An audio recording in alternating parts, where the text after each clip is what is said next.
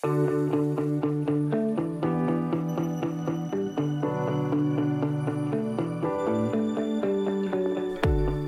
to River's Edge Church Podcast. Each week we strive to bring you biblically accurate exegetical preaching of God's Word so that you might belong, believe, and become like Christ. We hope that you will find this week's message beneficial in your walk with Christ. Now, if you are eager beaver and you've got your Bible or your phone and you want to go and read with us today, I'm going to tell you what we're going to do. We're going to be in Daniel 7. It's not going to be the only verse that we read today, and you don't have to chase them all down, but Daniel 7 is where our primary reading is going to be from today. Now, some of you may be very confused because what we've been doing as a series is walking through the life and death of Christ. And so we started with Jesus in the wilderness. And we talked about how Jesus modeled what we all need as Christians. Every Christian needs a wilderness. We need a wilderness, one, so that we can know God. We are a prideful people, and we don't recognize God's goodness innately. So sometimes we have to go through some stuff to be broken, to be molded, so that God can begin showing himself to us and we can begin knowing him, not about him, but knowing him personally. Two, for those of us in faith, we need to grow in our faith. Did you get it back up? Cool. I like it. See how long it lasts, but yeah, sounds great. You're fine. But we need to grow in our faith. So those of us who are early believers, one of the things we see is there's a pattern of this. And this is what happens, and maybe it happened in your life. It certainly happened in mine. I came to faith, and by that I mean I finally submitted to God. I finally said, I've had enough. I can't do this anymore. You can have this mess I've made. Maybe you can do something with it. And God began molding me, and there was a fire and a hunger, and I began wanting to go to things and attend things and learn things, and then some stuff happened. Some difficult things. And for the first time I felt like, all right, maybe it isn't all sunshines and rainbows. Maybe it isn't this easy life that I thought it was going to be. Maybe my joy is just, maybe my faith isn't enough. And what you find is that God meets you in those moments and you become strengthened. You begin to have places you can look back in your life and go, man, I remember when God showed up there. I remember when God moved a mountain for me. I remember when God split a sea for me. And we need that. That's how our faith grows. And then we have to learn. We have to go through wildernesses so we can go with power. We don't know what we're capable of. We don't know what the Holy Spirit's capable through us until we've been through some things. We haven't overcome anything. We don't know we can overcome anything. So our wildernesses are for that. The next week we went into Jesus on the Mountain. We talked about this big passage called the Sermon on the Mount, and we really focused on what it was that Jesus was trying to get across. And it was Jesus telling us what the new covenant was. And in this new covenant, Jesus is calling all of his followers to, one, live set aside. We don't like that word holy, but that's what he was saying. Hey, you're set aside. You're different. You should be in the world, but you shouldn't be of it. The way people look at you, the way you treat people. Sometimes we get caught up in our behavior. We're like, oh man, I've got to act a certain way. No, man, you've got to be a certain way. Like, the way you love people should be so evident. The way you love God should be so evident that people go, man, that guy's different. That girl's different. What's so different about them? The next one is we're to live as Christ teaches. And we talked about how one of my favorite things that I picked up that week was Jesus loves simplicity. See, if you look at what God did, God gave us 10 commandments, and out of those 10 commandments came 266 rules that the Jewish priests held you to. It made it complicated. Jesus comes and takes those 10 commandments and makes them 2. Love God and love one another. Jesus is all about some simple. And we're to follow him. We're to do the things he teaches us, not get caught up in all these other arbitrary rules, but to do the things he teaches us. And then we need to live through the Holy Spirit. One of the things that we often forget is we are not capable of being good. We're not capable of living a good life without the Holy Spirit. If the Holy Spirit's not in us, I'll be honest with you, I naturally want to be angry a lot. I struggle with it. My father was that way, his father was that way, and probably his father was that way. But I catch myself now going, I don't have to be that. But I'm not capable of that on my own. My natural response might be that, to be angry, but I don't have to. But it's not my own accord that I adjust. It's because the Holy Spirit lays it on my heart. Like, you don't have to be that today. That's not what God made you for. That's not how he made you. And you can be better.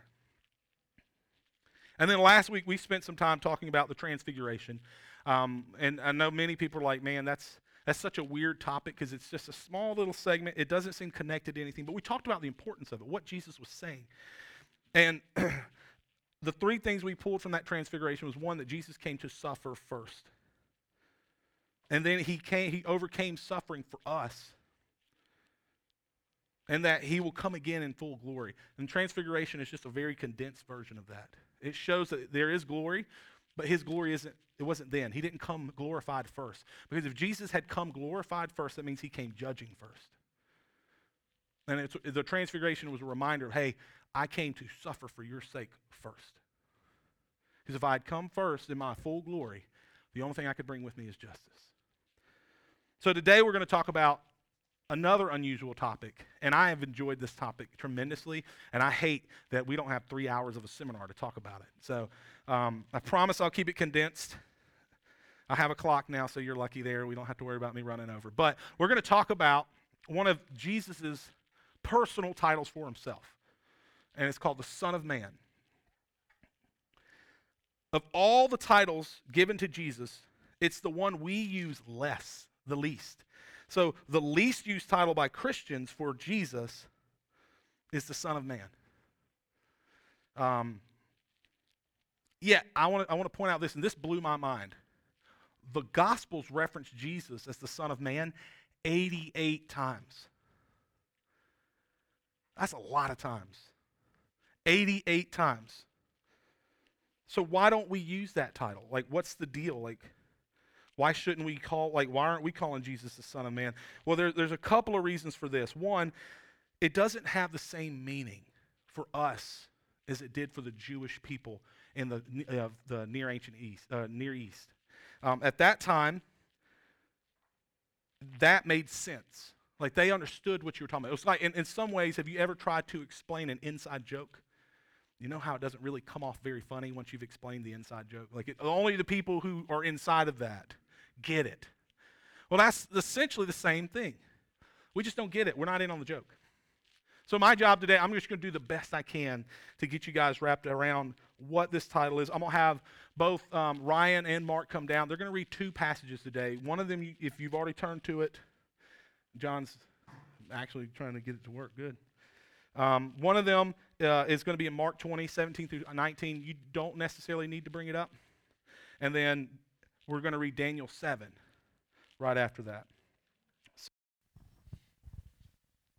While going up to Jerusalem, Jesus took the 12 disciples aside privately and said to them upon the way, "See, we are going up to Jerusalem. The Son of Man will be handed over to the chief priests and the scribes, and they will condemn him to death. They will hand him over to the Gentiles to be mocked, flogged, and crucified. And on the third day he will be raised."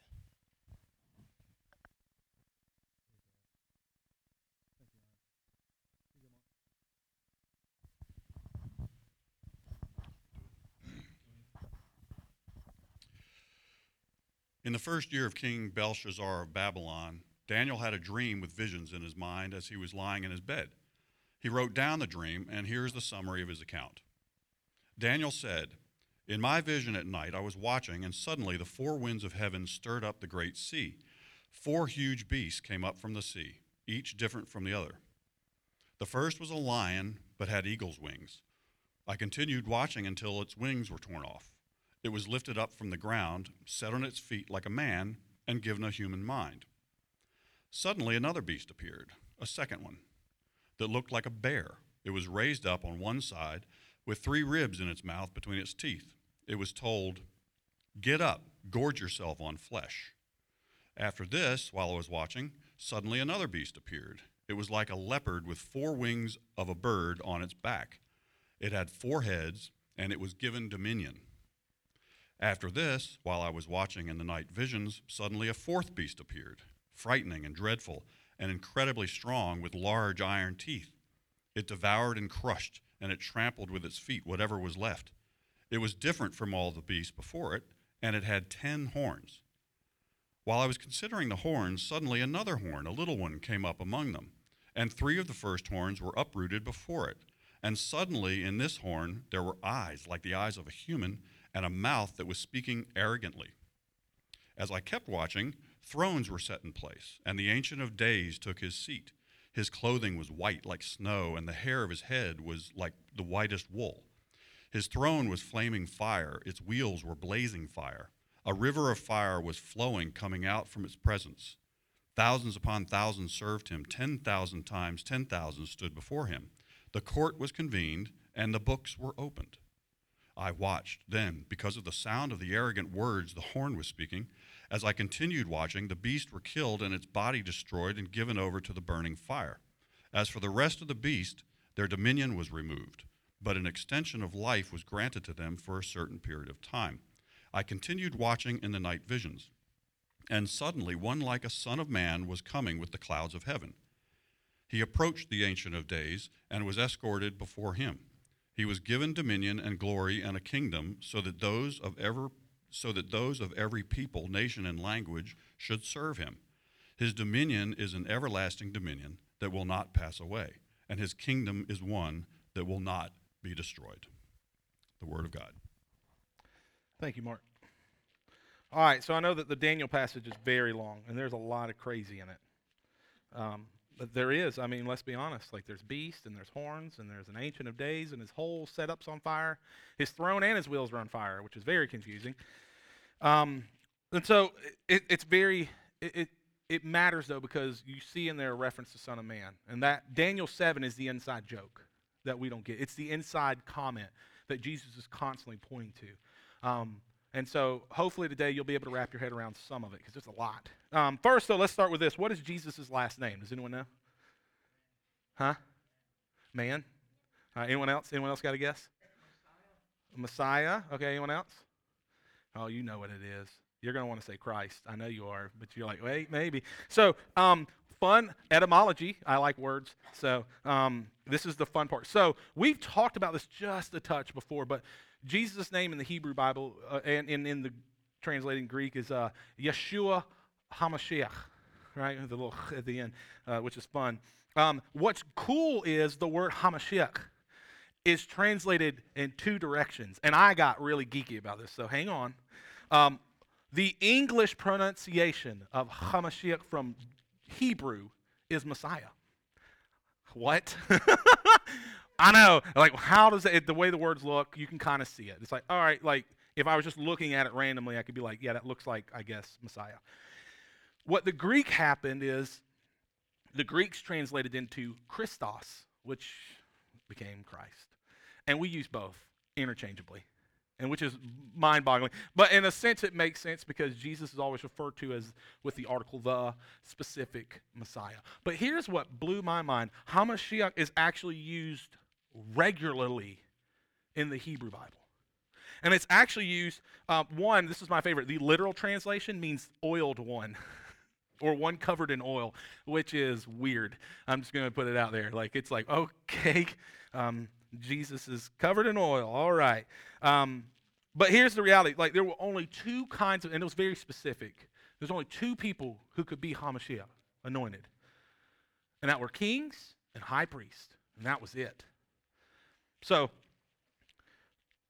Jesus is often referred to this by other people. There are a lot of people like, aren't you the Messiah? Aren't you the Christ? He gets accused of this frequently, and he avoids it. Like, he actually won't say it. He's like, no, I don't like it. Why?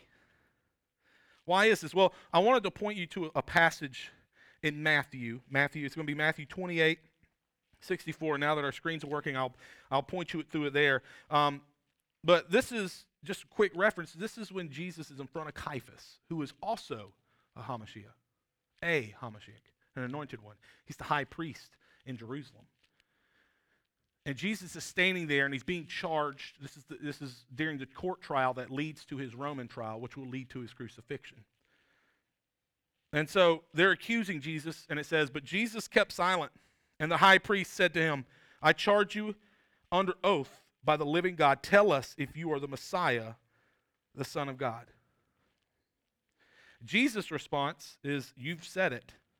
So he's like, I mean, you said it.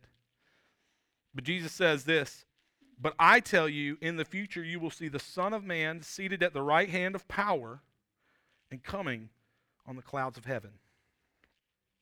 Now, there's so much weird happening in that statement. So much weird. And we don't get it because we didn't grow up memorizing the entire Torah. We just didn't. That's not our thing. But I promise you, the high priest and all of his other priest friends, they got it. They knew exactly what he was saying. And the biggest point of reference he's pointing to is in Daniel 7.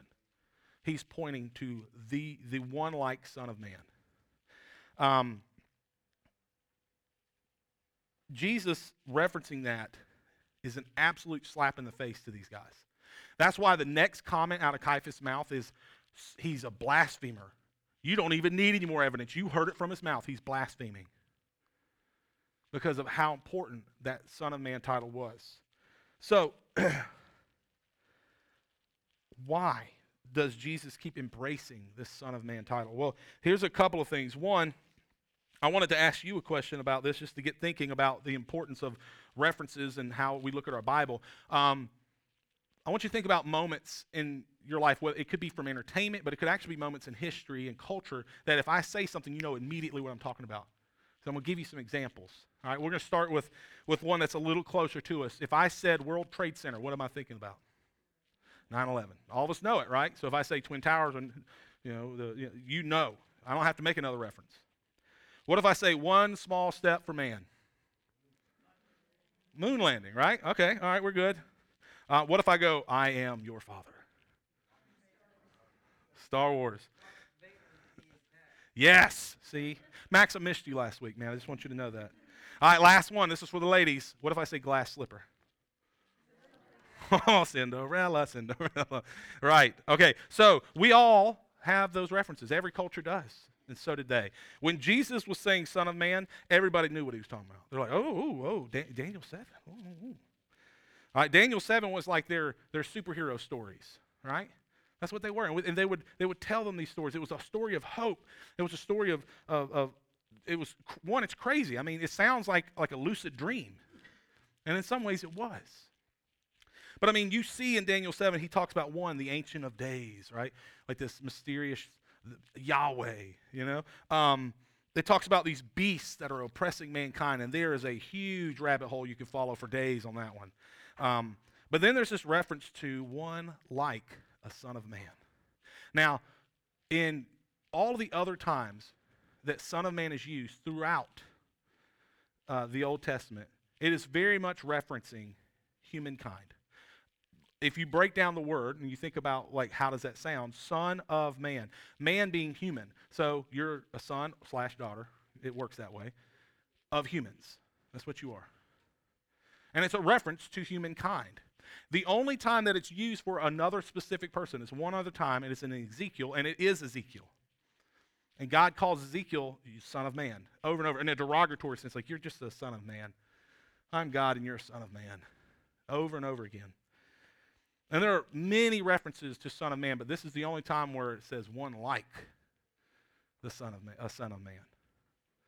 And it's referencing this very mysterious person. In fact, I'm going to point you to verse 14, where it talks about what's going to happen to the Son of Man. It says, one, he was given dominion and glory and a kingdom, so that those of every people, nation, and language could serve him. His dominion is an everlasting dominion that will not pass away, and his kingdom is one that will not be destroyed. Now, we've heard, if you've read your Bible some, you've probably heard some of this language used before, right? That whole every tribe, right? Every country, nation, tongue. For those of you who are a little familiar, that's Revelation 7. At the end of time, all these people from every language are going to praise God. Worship leaders love it because then they talk about how beautiful it's going to be, but just in general, it's a beautiful picture of what Christ's second coming is going to be.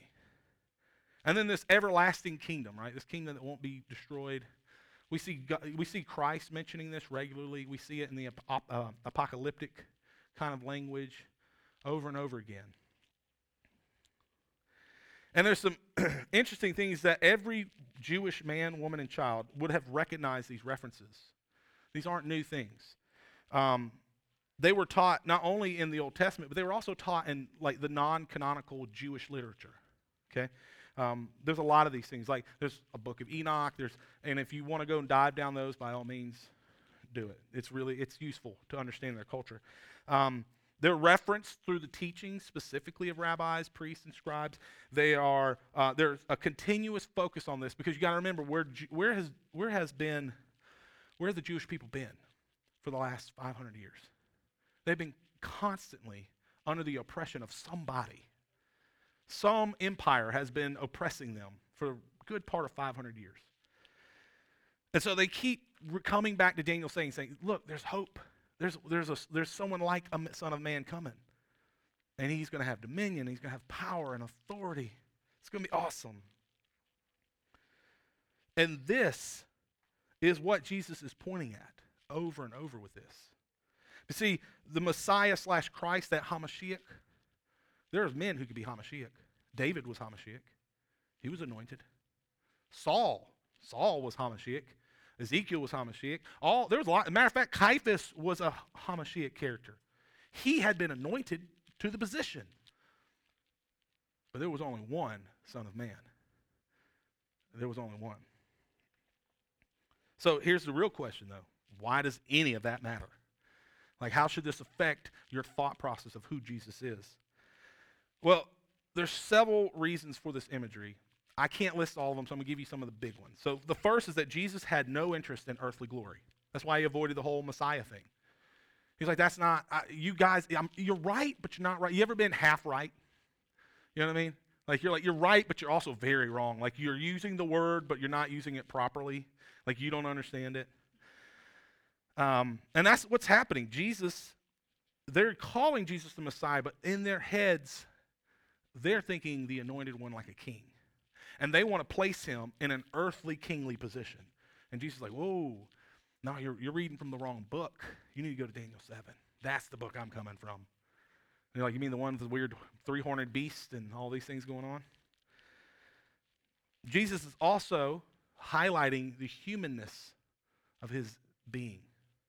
And this is important because remember, we talked about in all the stories, all the mythologies at the time, there's a ton of paganism. The one thing that was really hard to wrap your head around was the fact that God would ever come down and become man. He would never lower himself to a position. That doesn't happen. But Jesus is emphasizing that. He's like, I am lowering myself into this lowly position. I was up here. I was in the presence and part of the Trinity God. But now, I'm also here. And I'm going to experience all of this with you. I am going to walk through, because over and over again what you see the Son of Man reference does is there's a failure to be a proper Son of Man. And that was really interesting, and hopefully we'll talk about it some on the podcast, because there's not enough time. But Adam was the original Son of Man, and he failed. And then there was Noah, and then he failed. And then there was Abraham, well, he failed. And then Isaac, and he failed. And Jacob, he failed. And over, we see failure to be a proper Son of Man until Jesus. And Jesus comes and properly fulfills this role. That's the other part that he's doing with the Son of Man. He's also highlighting his godliness. Note that in Daniel, it talks about him being in front of the Ancient of Days. And what does he do? He is given a throne. He is given glory. He is lifted up above all else. And everybody is worshiping him and praising him. And that's a uniqueness thing. Not only is he fully human, he's also fully God. And that is, you talk about hard things to wrap your head around, right? We've talked about the difficulty of that. To hold those two concepts together is literally not feasible in this form. Because again, if you could imagine God fully, he isn't worth worshiping. He isn't worth worshiping. So then Jesus is also doing one more thing, and this is key, I think, for us, is that there is a coming glory. We oftentimes, especially this time of year, we'll start talking about the resurrection, and we'll talk about his crucifixion, and there's whole plays that happen where they're like really giving you the imagery, and like we get hung up in that. And it's easy because it's real. We can wrap our heads around the realness of what happened to Jesus. And it's important for us to remember how much it cost for us to have salvation. But there's also an important note that we have to remember is Jesus is coming again. The transfiguration points straight to the Son of Man. The Son of Man thing, it points to it again. And there's this awesome understanding that Jesus is coming again. For the Jewish people, this was super hard because they only thought that the Messiah, right, the Son of Man would come once. That's all they had in their head. He's going to come the one time. And Jesus was like, no, you missed it. If I came, like we talked about before, if I came only once, then all you could have is justice. And as much as we think we want that, we don't. Because justice demands that we are punished. That's what that means. God's a just God. That doesn't change. He doesn't overlook our sins. Our sins get paid for because Jesus came twice. So now here's the real sticking point of all this. As we walk through it, it's like, so what does that mean today? So we see how it interacted with the Jewish people, but what does that mean for me when I walk out these doors for the rest of the week?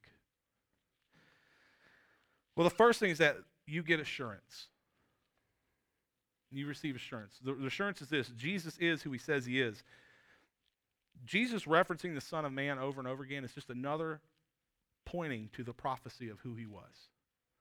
The Bible is a large book, 66 books, written over thousands and thousands of years, multiple authors.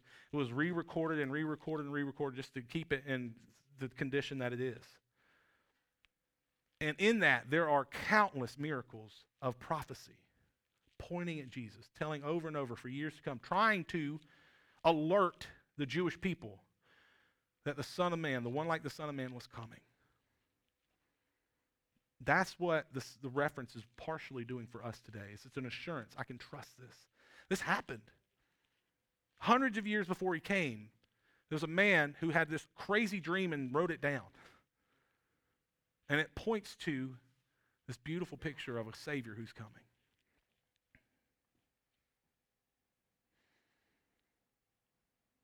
The second part is it gives us hope that Jesus is coming again. There's hope there. Because if the way that the Jewish tradition would have had it is Jesus comes and everybody but the Jewish people get judged. Everybody who's not the lineage of Abraham would find judgment. Thankfully, that's not the hope, but we have a different hope. We have a hope that all people can find salvation, that all people who can commit their lives, who follow after Jesus, who give up their hopes and desires and follow after the will of God can do that, who can find salvation. That we serve a God who loves us enough that he doesn't just quarantine the majority of the population to the side. So there's a hope there. The last one, and this is important because I think it continues to point at something that's bigger, is that it should give us a desire to reach others. And there's a two-part to this. One, Jesus is coming again, and this time there will be judgment. See, the first time he came, he brought salvation with him. And we should rejoice that and celebrate it, and we will do that. We've got 3 weeks before Easter, so we're going to be celebrating, and it's awesome. But there should also be the reality that he is coming again, and with that comes judgment. And so we don't like that word, that judgment word, because it's scary. And it should cause some fear. Because I don't know about you, but I have loved ones in my life that I worry about. I have loved ones in my life who I don't know what's going to happen at the end of their days, whether Jesus comes or they find the grave first. I don't know. And that scares me. But it also, in me, creates a compassion. I need to love these people, and I need to share with them what God's doing in my life. I need to trust God and pray for them regularly. God, change their heart. Soften their heart. Give me opportunities. Put people around them. Have Christians love on them. Something. I mean, blind them on the way to Damascus if you got to, but do something, you know. It should put a compassion in my heart for lost people. But there's also another part to this, which I think is interesting, is that it should also put a desire in our hearts to live as Christ did, to live as a fully human person, and to draw people to live that way. Here's something interesting, and again, I don't have the time, but it is very interesting, is that the Son of Man's reference with all of these beasts over and over. And there's this common, the word beast actually is, we just translated that way from the King James, but it just means animals. It's straightforward. But there's this interesting thing that happens is that in the garden, God gave man dominion over the beast. Right? We were separate, and we had dominion over them. And then the fall happens. Right? But our true nature was to have dominion over the animals, to be set apart from the animals. Well, the problem is that we quickly become like the animals. We give into our desires, we become thoughtless, we're frivolous with human life. And that reference to beast over and over again, and you see it all throughout all the apocalyptic type writings, whether it be Daniel, whether it be Isaiah, whether it be the Revelations, is actually pointing at human people acting unhuman, inhumane, if you will. What Christ is calling us to is to live fully human. Christ, you're an image bearer of God. So live like a human. Live lovingly. Live with grace. Live with forgiveness. Live in unity with one another. Restore the creation that I made for you. Like, that's what you're supposed to be a part of. And that call is two parts, one for us and one for the world. For us, it's a challenge, right? In a sense, I'm being challenged to a better purpose. I don't have to be this anger-fueled animal who can't control himself, right?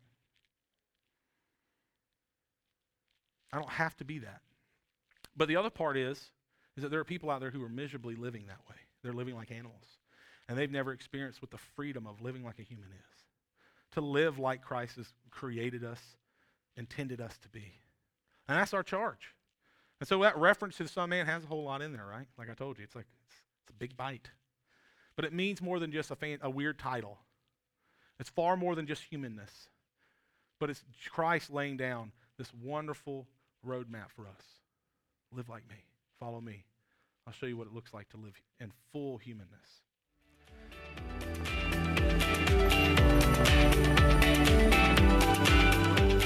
Thank you for listening to the River's Edge Church podcast. We want to encourage you to like and follow so that we might reach others with God's good news. You can hear more messages like this at www.theriversedge.church. Have a blessed week.